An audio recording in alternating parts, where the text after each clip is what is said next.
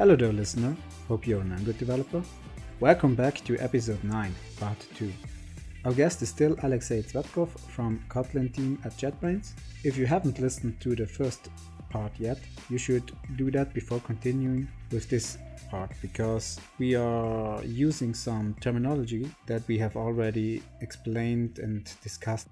Just a note, we had some issues with Pocketcast's Android app, which wasn't able to download our episode. Russell from the Pocketcast team did some investigation, and it turns out that it is an issue with Android 7 and elliptic curve, which we use for our TLS certificate on our server where we host the episode files.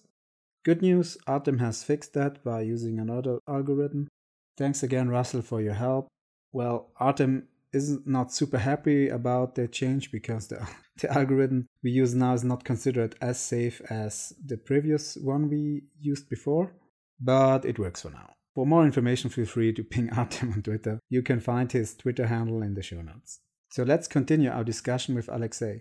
This time we discussed the differences between alternative build systems like Bug, Bazel compared to the default build system Gradle for Android development. Let's discuss just difference between other build systems, like difference between Gradle and Bug, and why everybody are so hyped about it. Well, I have checked out the most popular ones, at least for Android development, which was obviously Gradle, Bug, and Bazel. A surprising thing is that all three of them used actually Java. I was a little bit surprised that Java is that popular for build systems. For instance, Gradle has a lot of... It's cross-platform. Oh yeah, true. Cross-platform is a good argument, yeah. Yeah, makes sense. But actually, I would expect that Gradle would use a lot less memory if it would not be written in Java because of the garbage collection. And also it would reduce a little bit the compilation not compilation, but the Gradle build times in general. But anyway, that's not the biggest issue, I think. I don't think that the problem with Gradle is that it is written in Java. Java is generally more or less fast these days. Of course, it needs sometimes to optimize the classes, but when Gradle daemon is used, the problem is not with Java, I think. The problem is that it takes some time to, for example, perform the configuration and dependency resolution for each variant, for each project, even if you don't really need it. So you may want to build just one variant, but it configures and resolves the dependencies for each of your variant, and it can take some time.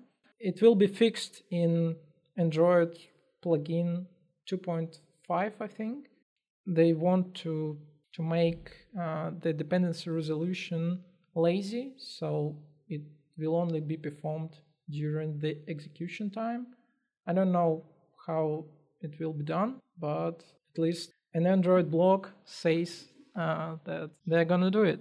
Also, other build tools such as Bug and Bazel cut on incremental build by caching build results. They also can understand when whether Java API of your dependencies is changed or not, and skip building of the module if its dependencies are not changed. But Gradle also can do it since version 3.4, I think it is called compile avoidance. Gradle also will have build cache as well in version... Well, in 3.5 they have added an experimental support for it. Yeah, they have written the current build cache implementation, and I think it will be the default one starting with Gradle 4.0. Probably it's a good idea to take a step back and explain briefly how Bug and Bazel work under the hood. Yeah. I did some research, and Bug and Bazel work very similar to Gradle, except the execution phase. So, short recap. Gradle has this configuration phase where it builds the graph of tasks that are executed afterwards during the execution phase. So Bug internally builds a directed acyclic graph. such a graph has no circular dependencies, so there can't be an endless loop when traversing such a graph. You can think of such a graph such as a tree structure with nodes, and a node in such a tree is basically a task that should be executed, and a node is connected with other nodes, which basically represents some kind of parent-child relations. Or in terms of a build system, a task depends on another task. So we have this data structure, it's tree-alike and represents which task should be executed after another. So basically it represents the dependencies. Also, this is a directed graph, which means that all dependencies are going in one direction. So you have a clear parent-child relation without cycles. So why is that important? Well, with such a data structure, you have nodes that are leaf nodes. By using that directed acyclic graph, Bug is able to execute tasks in parallel by using all your CPU cores. Internally, Bug has a thread pool with threads waiting to execute tasks. Bug also has a queue containing tasks that are waiting to be executed. Mm-hmm. As mentioned before, in such a directed acyclic graph, there are leaf nodes, and a node represents a task. So Bug starts by putting the leaf nodes into the queue. Whenever a thread of the thread pool is ready, it takes the next task out of the queue and executes this task. If you have a task X, and that task has two child tasks, task A and task B. In other words, task X depends on task A and task B, which means task A and task B have to run before task X, right? Mm-hmm. So if only those three tasks would be all the tasks we have to run or to compile our project, then task A and task B are leaves in this directed acyclic graph. So as said before, Bug would put task A and task B into the internal queue because those are the leaves where the algorithm starts. Then the thread pool, let's say we have a size of 4 threads waiting to execute tasks from the queue. We'll take task A and task B from the queue and execute them both in parallel. Let's say that executing task A just takes a second and executing task B takes 10 seconds. So task A has finished after 1 second. Then it signals to its parent, which is task X, that task A has finished. However, task X is not ready yet to be put on the queue because task X has to wait until task B is finished, right? Which happened yet. So once task B is finished, task X knows that all of his dependencies are completed. And then task X can be put on the queue and executed by the thread pool whenever the next thread is idle, which in this stupid simple example would mean it would be executed immediately. That's basically how the algorithm works. It traverses the graphs from the leaf nodes to the root nodes. Remember, when I say node, I mean a task that should be executed. In Bug, those things are called build rules. And like in Gradle, you can define your own build rules to build your project, like compile Java sources of a module A, compile sources of a module B, and so on. Oh, and yeah, by the way, Bug assumes that you organize your source code into multiple tiny modules, so that in this directed acyclic graph there are a lot of things that can run in parallel. The next thing to improve build performance is, as you have already mentioned, caching the result of a task. So a cache entry obviously has a key and a value. The result of a task, like the compiled Java code, the Java bytecode, is the value. So, but what is the key of such a cache entry? And Bug takes a lot of things into account to generate a key. For example, let's say we have a module containing some Java source code, then Bug will take the content of all input files to generate the unique key, like all Java source code files, but also the build file containing all the build rules to build this module.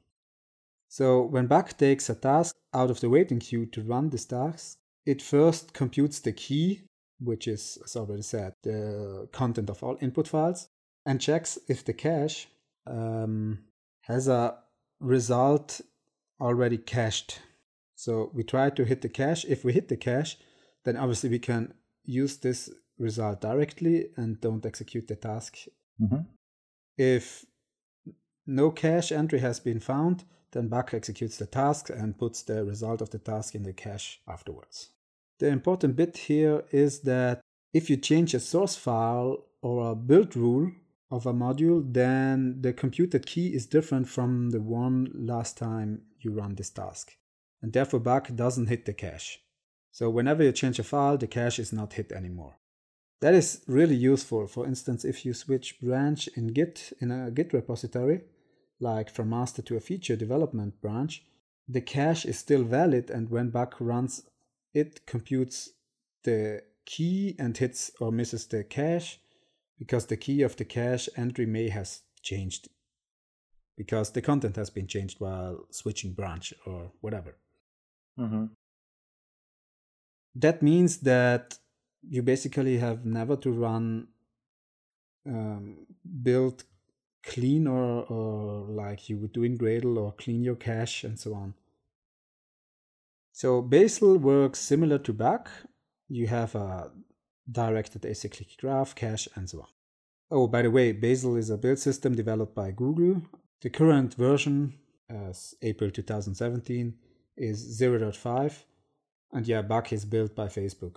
I haven't mentioned that before.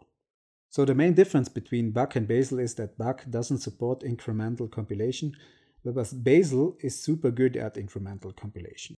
For instance, if you start a new project in Gradle and Android Studio, you have by default one module called app typically, and you put your whole source code in this module, right? Bug doesn't like that. Bug always recompiles all your source files again. No incremental compilation. It recompiles all your source files from your module. Yeah. But Bug assumes that you have very small modules, so compilation doesn't work too long because there are not many source files to compile, and therefore incremental compilation, according to Bug philosophy, is not needed at all. Bazel, on the other hand, runs fully incremental, and this incremental system works really well. In fact, it works that well that suddenly building your APK is no longer the bottleneck of your development cycle. Suddenly transferring your APK to your device over ADB is the bottleneck. And Bazel Android plugin has a solution for that problem called incremental file transfer. The idea is simple. Since Bazel is incremental, it is incremental when compiling classes, it is incremental when merging Android resources, it is incremental while dexing, and so on. So it's really, really incremental all the way down. And that has the advantage that Bazel knows exactly which file has changed and which outputs are affected by this change. So instead of pushing the whole APK every time you do a Bazel Android build, Bazel can just transfer those parts of the APK file that has been changed. Well, not Bazel, but this Bazel Android plugin is doing that. For example, instead of a, let's say, 20 megabyte APK file that is pushed to your Android device every time you build your app, Bazel Android plugin detects the changed parts of the APK file and just transfers the pieces, let's say a chunk of 1 megabyte to your device. Bazel does some clever things here internally. For example, a traditional Android APK ships with a DEX file where all your methods and classes are indexed, right? We all know about this 64K DEX limit, right? Also a APK file traditionally contains one single jar file with all your compiled bytecode. So what Bazel Android plugin does is, instead of having one jar, it splits your compiled code into shards and builds for each shard a single jar. Instead of one big jar, Bazel produces basically multiple small jars. And for each jar, it creates a DEX file. So instead of one single DEX file, this plugin for Bazel generates a DEX file for each of these jar files. So the challenging thing is to break your application into shards so that when you change one file, it doesn't affect a lot of shards, but ideally just one shard. Bazel uses the package name to distribute source code almost equally even across multiple shards. For example, let's say we have an app project with a lot of classes and so on. Let's say that there is a class A. So if we change code in class A, Bazel is able to just recompile class A. Furthermore, it knows that class A is part of this shard, which generates the jar number 1. So basically it will just rebuild class A and the jar file number 1. Furthermore, it knows that there is a DEX file number 1 generated for jar file number 1. So it has to run only on that jar file again. And Bazel then just transfers with this incremental file transfer plugin the jar file number 1 and the DEX file number 1 over ADB to your Android device instead of your big APK. So obviously someone has to put all these pieces transferred incrementally to your Android device together to be able to kind of reassemble a running APK. Bazel installs a so-called application stub on your device, which does exactly that. So overall, it's similar to Instant Run, but instead of pushing bytecode changes as Instant Run does, Bazel just incremental transfers the changed files and then they are reassembled into one APK again, and so the application stub can run your app. Maybe it's also worth to talk a little bit how or what strategies are to make a build system in general faster. So one is parallelizing tasks. Obviously caches can speed up your caching the outputs, speed up your build times a lot, and working incrementally, which means only execute that task or compile that source files that are affected by a change. Maybe we should touch briefly the 3 common strategies for incremental builds. As you have already said, compile avoidance is one. For example, let's say we have a project we want to build consisting of 2 modules. Let's say module A containing a class A and module B containing a class B. Class A depends on class B, meaning that class A calls a method of class B. So in class A, we have something like b.foo, so invoking the method foo of class B. So compile avoidance means that if I change something in module A, then only module A has to be rebuilt and compiled, but not module B, because I haven't changed anything in class B. I just have changed something in class A, so please only rebuild or recompile module A. And before Gradle 3.4, Gradle hasn't had support for compile avoidance. Bug and Bazel have compile avoidance support. The next thing, or the next strategy for incremental builds is ABI usage detection. I'm not sure what ABI stands for. ABI means public API, basically. Okay. Yeah, what it means is usage detection of public API. So back to our previous example. If class B has a method foo and class A calls this method foo, whenever I just change the method body of foo, a build system which supports ABI usage detection recognizes that the public API of B hasn't changed at all. It's just the method body which has changed. So we haven't changed the method signature of foo. We just have changed the implementation details in the method body of foo. So that means class A doesn't need to be recompiled at all, because from module A or class A's point of view, nothing has changed. The public API is still the same as before.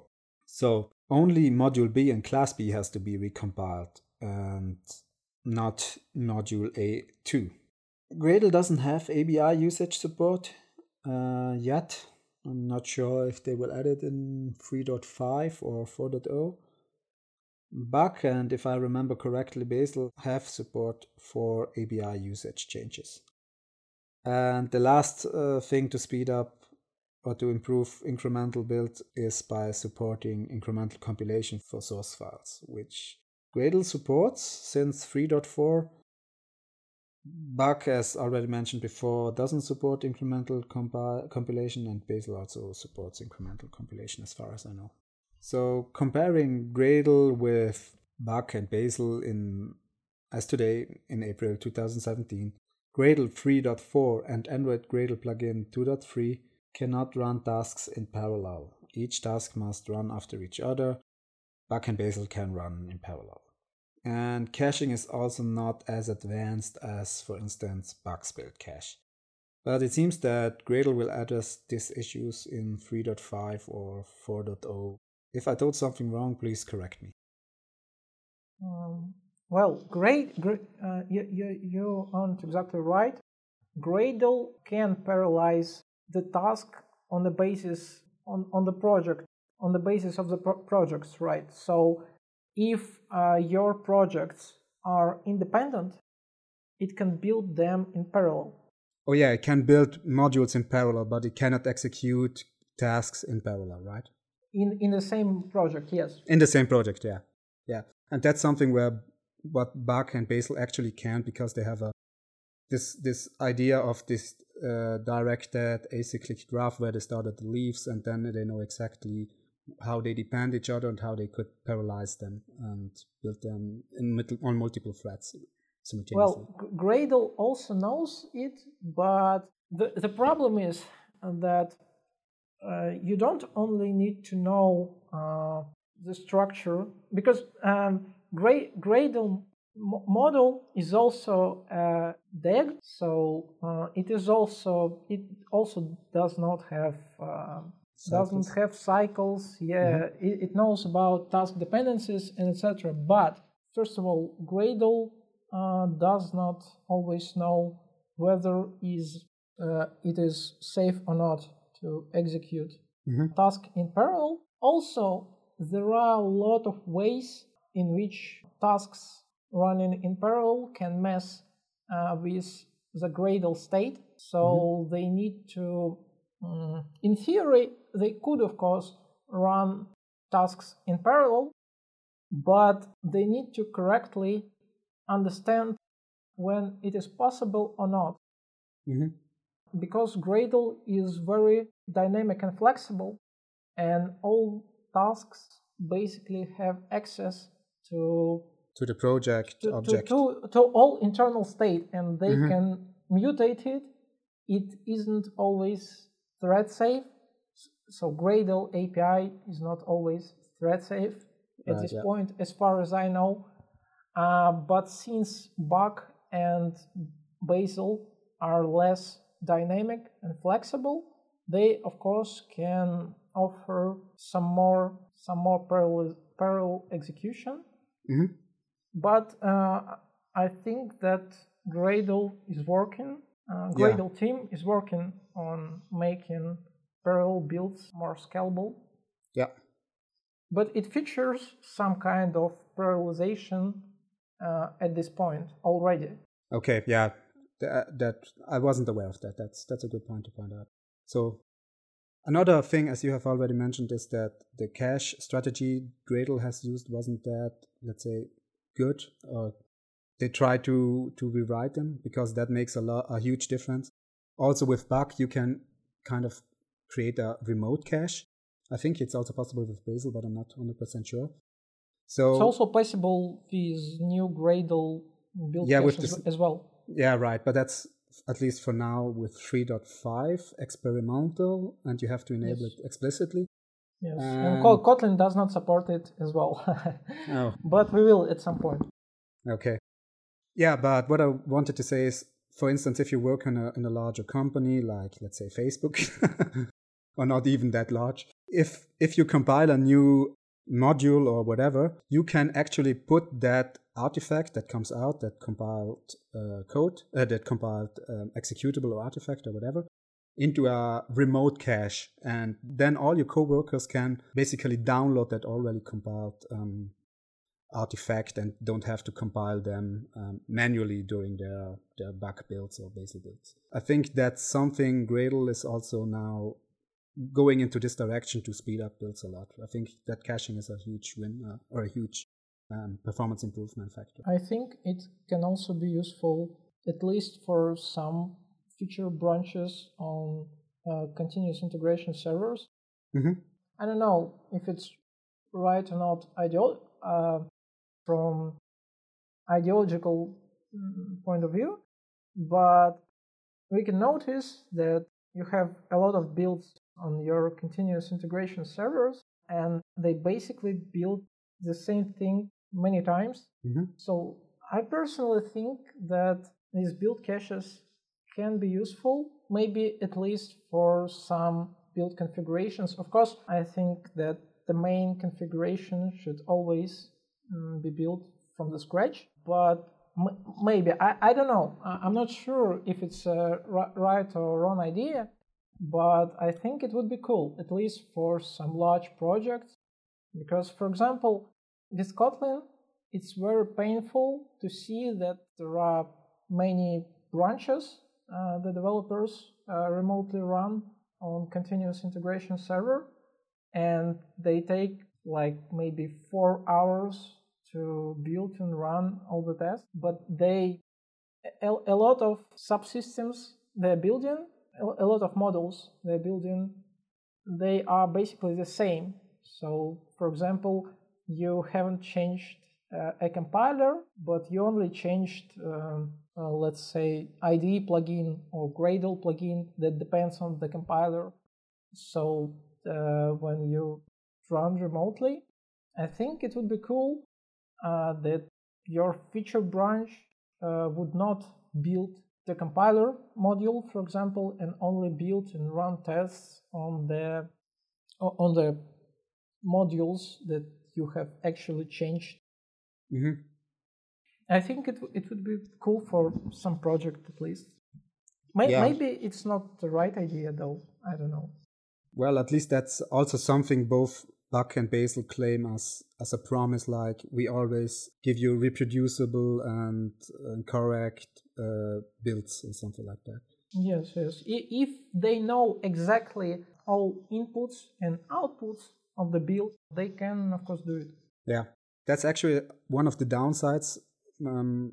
For instance, with Bazel, you really have to declare all your source files in your script and in your Bazel script.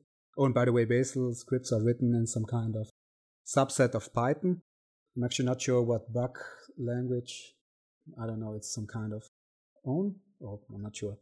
But yeah, that's the downside. So you have to declare or give the build system a lot of information so that it can really run all these incremental things really, really fast and efficient. I heard it is quite similar with the Bug, but there is a cool project. I haven't used it because we don't have some big Gradle projects or Android projects at this time. But there is a cool project from the Uber, which is called, as far as I remember, OKBug or something. It's a Gradle plugin that can generate bug files, and then you just can use it, because bug files are also verbose, but you can generate with this plugin, and it works well for the Uber, at least. In the same time, I think that sometime in the future, Gradle can have a similar performance to the Bug because of the improvements like cache, and because of the improvements from the Android plugin. So it might not be that interesting in the future to use the alternative build system if you are not working in Facebook or Google. But for now, you could try using OKBug, for example, and compare it. Yeah, at this point, we should mention that our friends from the Fragmented podcast, Kaushik, Gopal, and Don Felker, had an episode explicit about Bug and OKBug. So probably we should add a link to the show notes so you should check that out if you're more interested or would like to go more in detail with the bug build system. Yeah. Okay. Is there anything else left? Artem, do you have any other questions or anything to add? Yeah. So basically, I think the idea of bug is almost completely wrong. I mean, listen to that. I have a theory. So in Kotlin, there is an incremental compilation which we're working for like a year or more in Gradle with experimental flags, but we've used it for quite a long time and it's now stable and enabled by default. And until we switched to Kotlin annotation processor to version 3, we were able to see 6-second build times of the APK after the change in the source code. Do you really need bug and all this messy configuration setup that you have to go through and lose the good Android Studio support?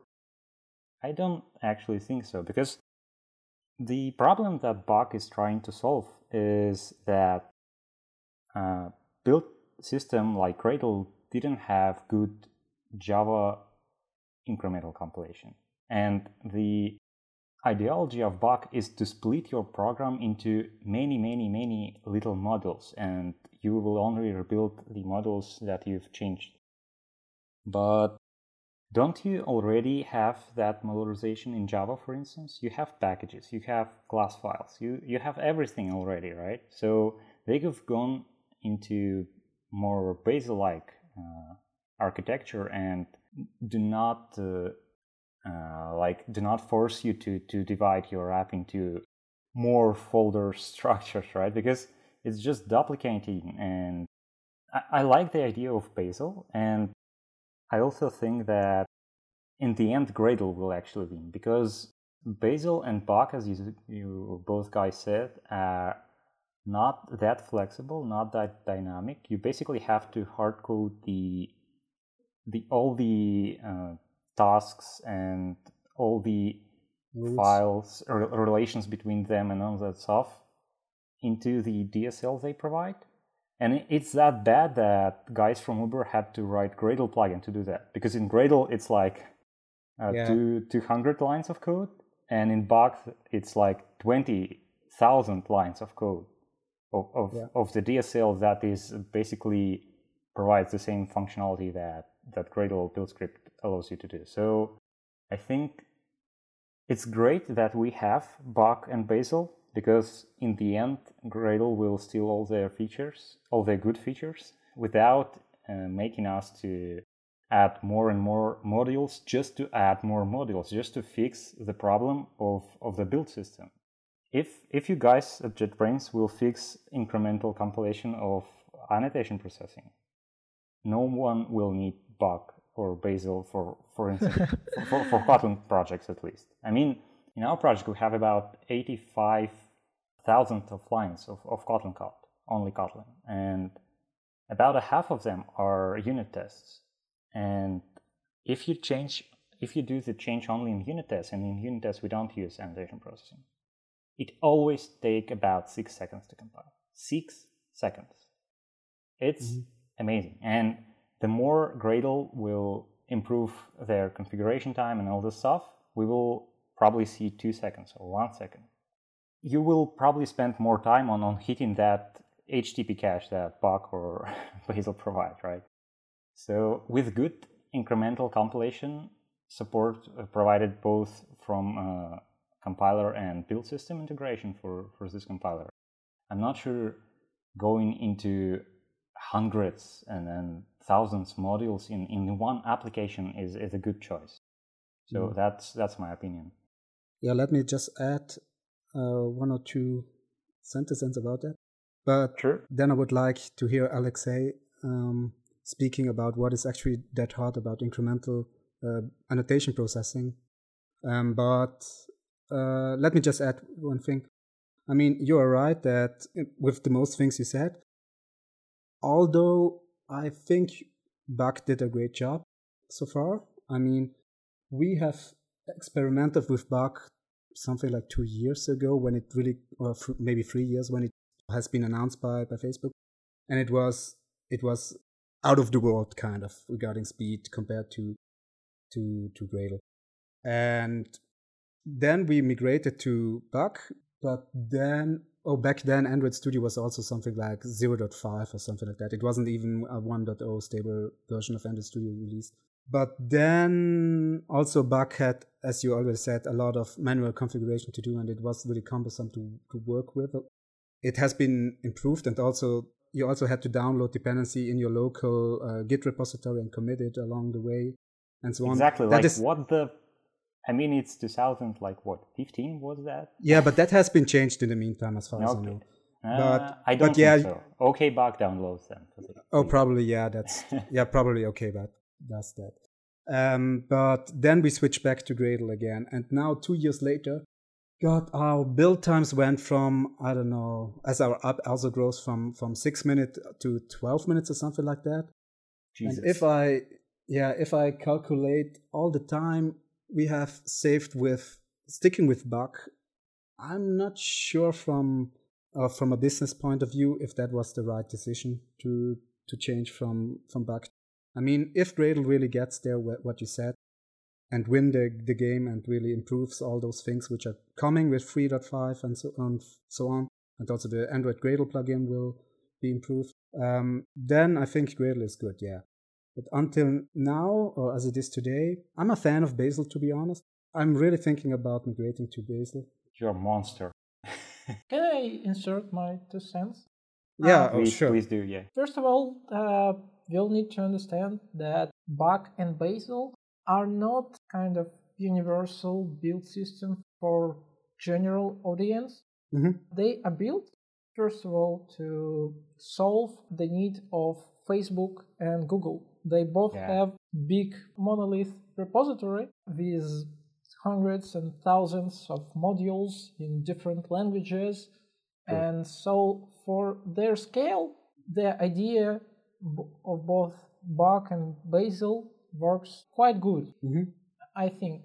I don't think that Gradle will ever be able to solve the scale. Maybe in some time, but not in the near future. Probably with remote cache, it will be. And configuration timer, I'm not sure. Because Gradle is very flexible, and this flexibility comes with a price. When we are talking about normal projects, like maybe hundreds or maybe 1,000 of modules, it can be more or less okay. But when we are talking about the scale of the Facebook, they may not need this kind of flexibility, but they need to be able to build their huge projects. Also, they do have a need to do it in the cloud. As far as I know, both of these companies are making distributed builds. But most developers don't have that scale and that. That's a good point. The need for the distributed builds. They also don't usually have a cluster of computers for free that they can build on. So they might prefer this flexibility and conciseness of the Gradle. But of course, Gradle builds, especially for Android, needs some love. And both Gradle and Android team acknowledge it, and they're going to improve it.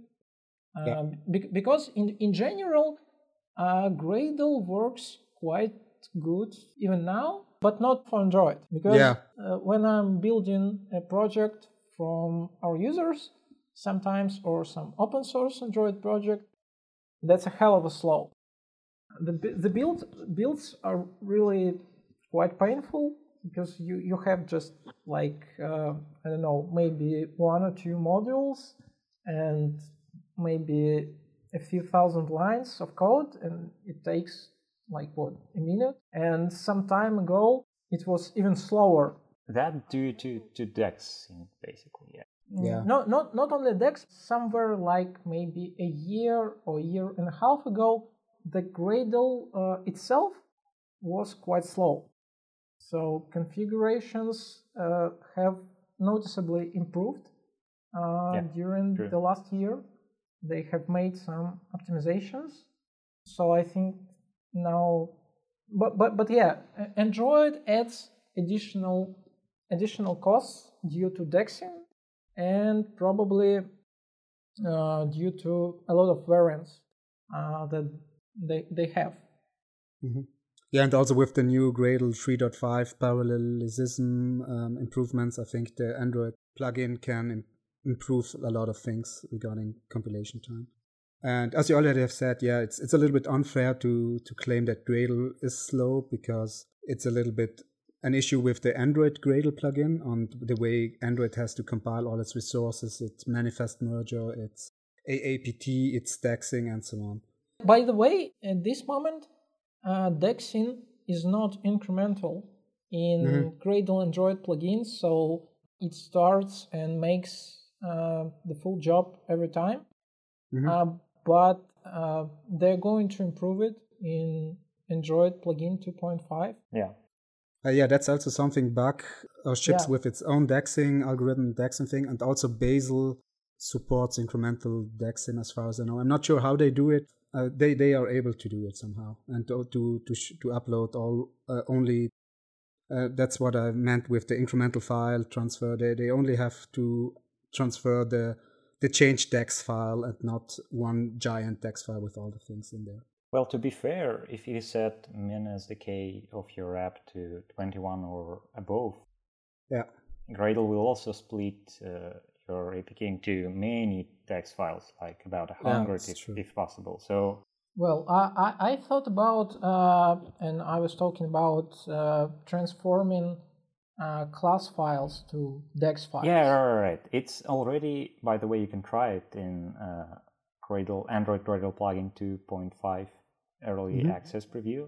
They already ship some kind of incremental Dexing support, but not for all the cases, but you can try it. The problem with Gradle, I think, is that due to its flexibility and because of Groovy, Groovy is so...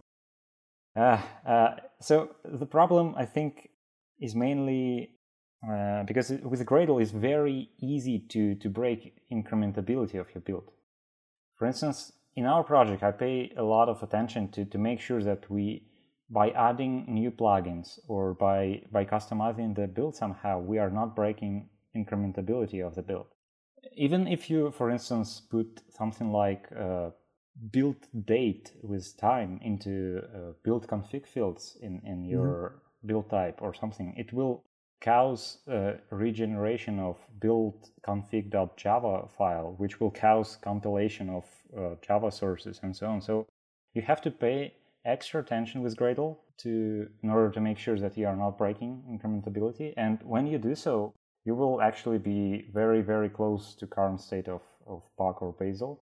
With 2.5. With 2.5 of Android plugin and 3.5 of Gradle itself. But even with current versions, it's very fast. And on the other hand, Bazel and Bug force you to, you basically, for instance, in Bug, you're very limited in their DSL.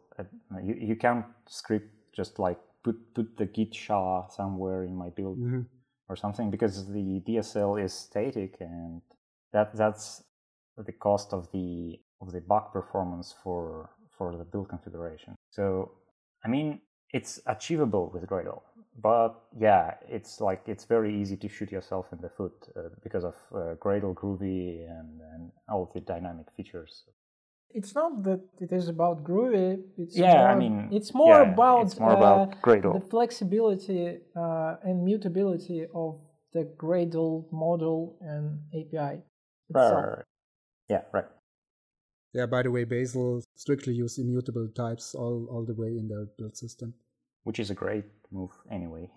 Well, except list or map or dictionary or something like that, so that you can script your Python, build Python-like build scripts a little bit, but apart from that, all internals are immutable as far as I know.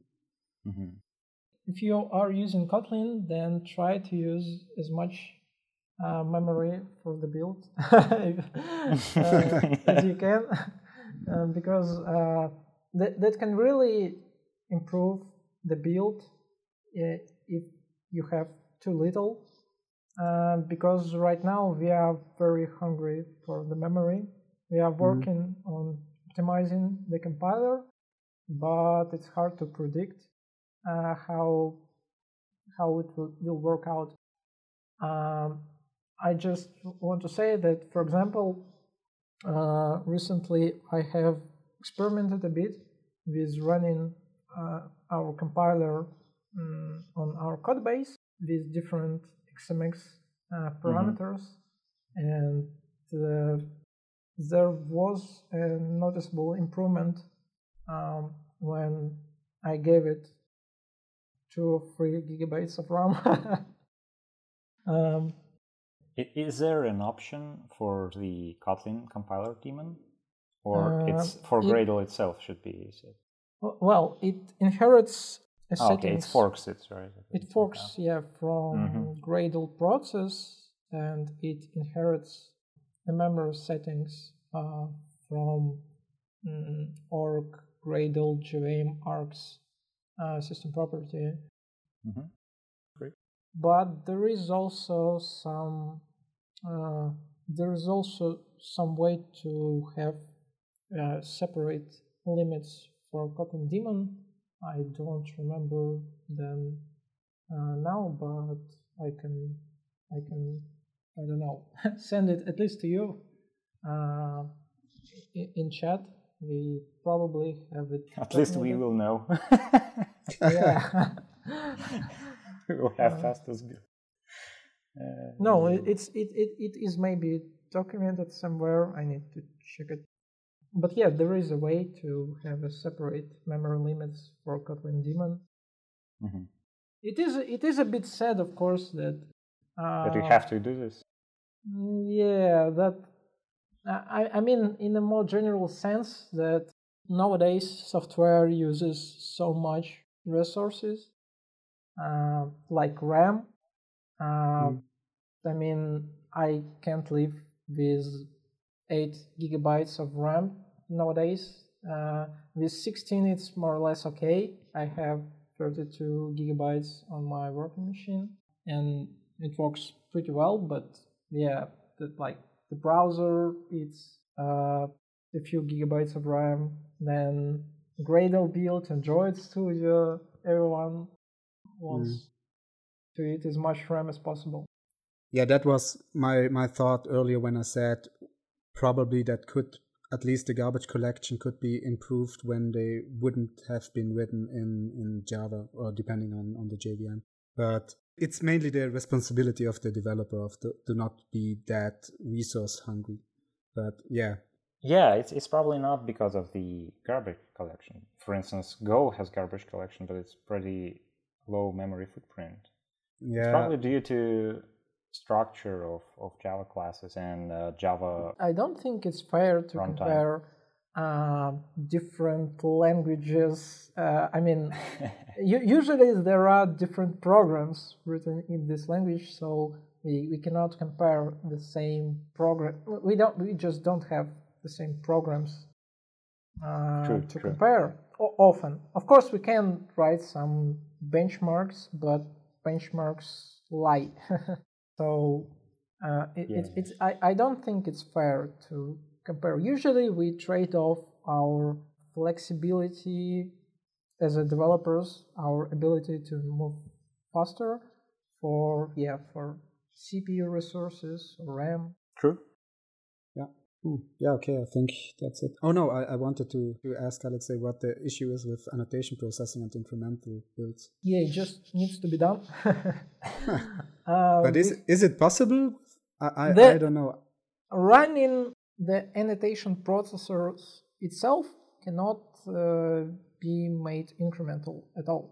But we can make it incremental in a sense that we can skip it when yes, please, public please. API have not been changed. And also, we need to build the model for the annotation processors.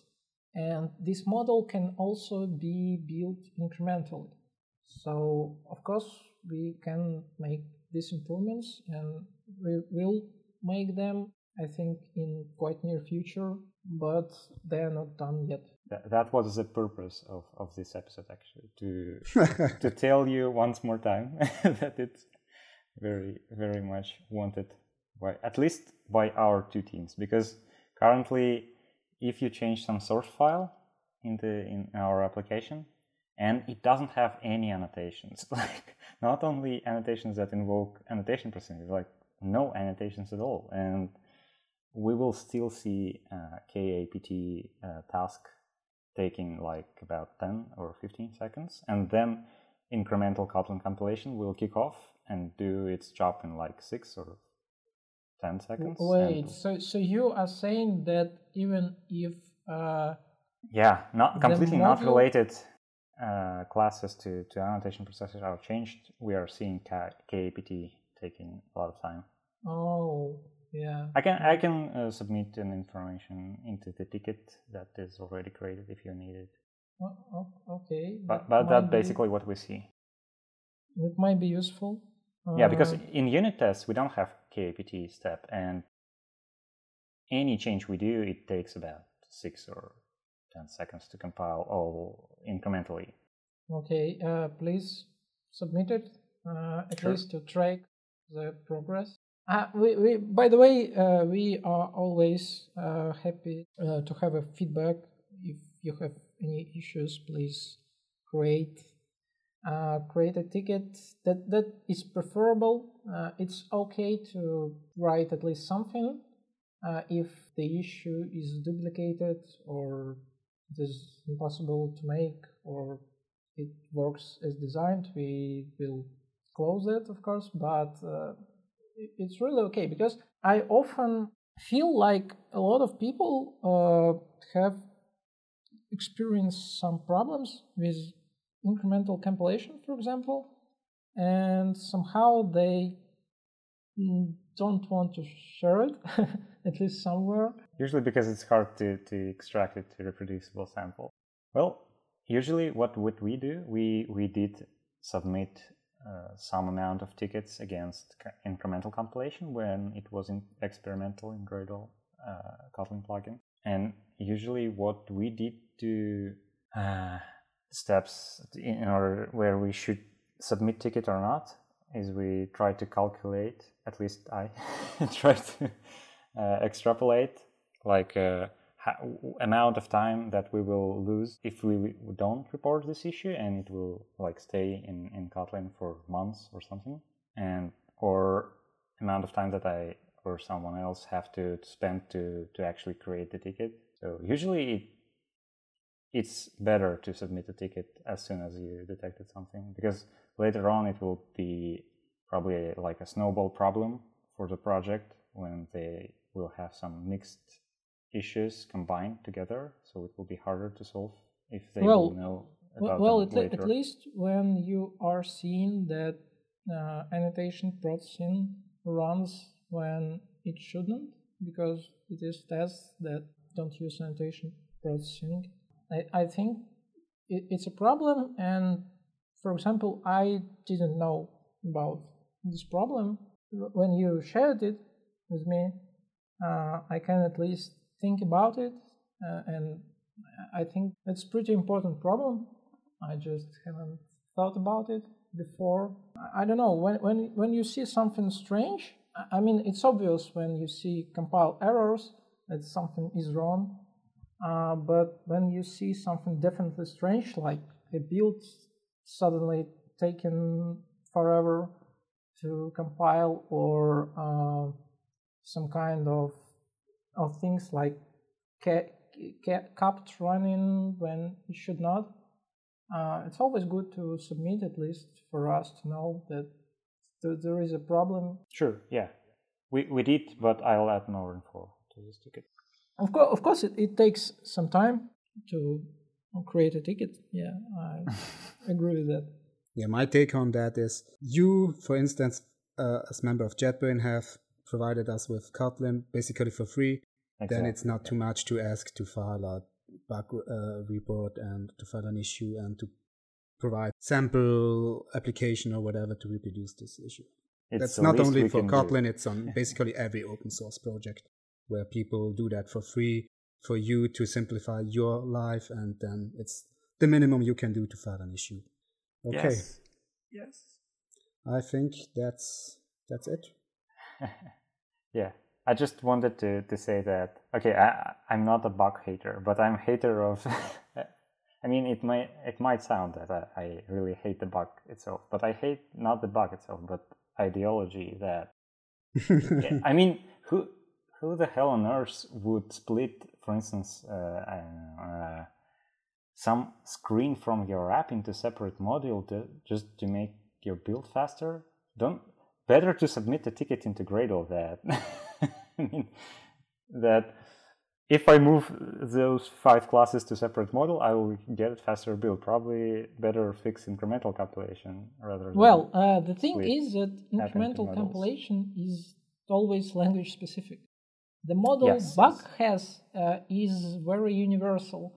So again, they are solving their specific problems. They have a lot of different languages they need to build, and splitting things into modules is something you can do in almost any language. So they can scale this way, and it's actually very reasonable for the scale that they have, for the structure of their projects. Like they have, again, a lot of languages, different... A lot of employees. Libraries, employees, yeah. So... And I also think they can avoid a lot of merge conflicts by splitting projects or part of the app or even screens of the app into a lot of standalone modules, kind of, so that they don't have merge conflicts to resolve at all.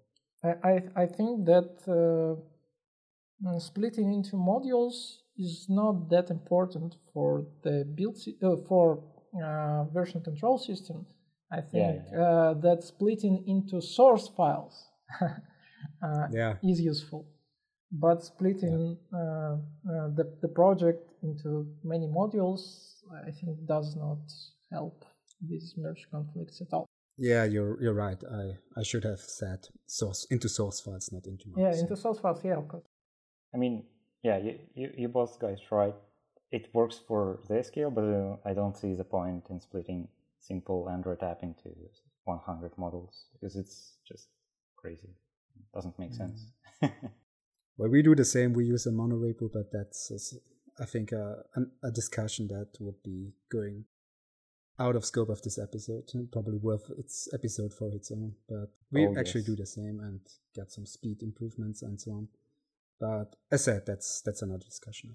Okay. Well, how big is your monorepo compared to the Facebook's one? I don't know how large Facebook ones is, but I'm sure that we are 1,000 times smaller than Facebook's code base. But I don't have any numbers, but we have, I think, I'm not sure how many lines of code and how many source files, but we have about 50 modules about 100 modules actually, I think, something like that. And we actually saw quite a speed improvement for the first 10, let's say for the first 10 modules, because then compile times really went down, but on the other hand, then configuration time went up, at least with Gradle. But the decision behind monorepo was another thing, another problem we tried to solve, which is using versions of the same library, which is also now part of this monorepo across all apps we use. So we have a monorepo for all our apps, and there are about 100 modules or something like that, which are libraries, which are apps, which are basically all our Android code in this monorepo. But it's not only because of the compile times or build times, it was mainly because of versioning the dependencies between each app. Well, that is actually, in my opinion, the only reason to go monorepo when you have lots of libraries and you don't want to depend on specific version, because updating a library in 100 other projects would be really pain in the back. But it's not only about refactoring from the IDE or something like that. It's like, imagine you have a library like where you have your base activity or something like that. I'm pretty sure almost everybody has something like that. And then you use this base activity for your app A and for your app B. Yeah. And if you don't have them in a monorepo and to change something in the base activity, which is in a library, then probably it works in app A, but it doesn't work in app B anymore. But you don't get that. You don't get any compile errors. You don't get any errors at all. It actually crashes at runtime. That's something we solved with this monorepo. True. Approach. Yeah. But you can actually try to set up CI so it will build everything, but you will not have monorepo. So we tried that. I'm not saying that monorepo is the solution for the problem. Probably there are, as you have said, CI things. We tried that. It worked, but it also was a lot of, a lot of effort we have to put in to make it workable somehow. But again, you can't really refactor things out of the box. You have to open each repository in Android Studio, step over all compile errors to change the things you have touched in your base activity or something like that. That was really cumbersome. Yeah, it is a problem. Okay, I think we should stop now. Otherwise, we will talk for hours and hours. Do you have something to discuss? No, please. It's already 2 hours. Yeah, it's too late to ask that now. Yeah, so should we wrap it up? Yeah, I think many thanks to you, Alexey, for joining us today. That was a what I like about Russians, no offense, Hannes, you actually very good at that too. We are not afraid of telling what we think and just not agreeing with everything blindly, at least as a public opinion. So it was great, Alexey, that you did all these fixes and correctness of all of the things we were saying. Thank you. And thank you for diving deep into details of how the build system and Kotlin integrates with each other. Yeah. So and it was a big pleasure. Thank for open sourcing Kotlin. And Yes. It's great. And incremental compilation in Kotlin is awesome. I love it. 6 seconds for tens of thousands of lines. It's awesome. Okay, thank you guys too for inviting me. I don't know if I was clear enough in describing how, for example, incremental compilation works. It was harder than I thought it would be. I don't know if your listeners would enjoy listening to me, but I have enjoyed talking to you. That was quite awesome. Okay, thank you guys. That was interesting. I learned something new about Bazel and Bug, for example. So thank you. Goodbye. Yeah, bye, Alexey. Thank you, Hannes. Yeah, and thank you, listeners, for keeping through this almost 2 hours episode. I'm stopping the recording.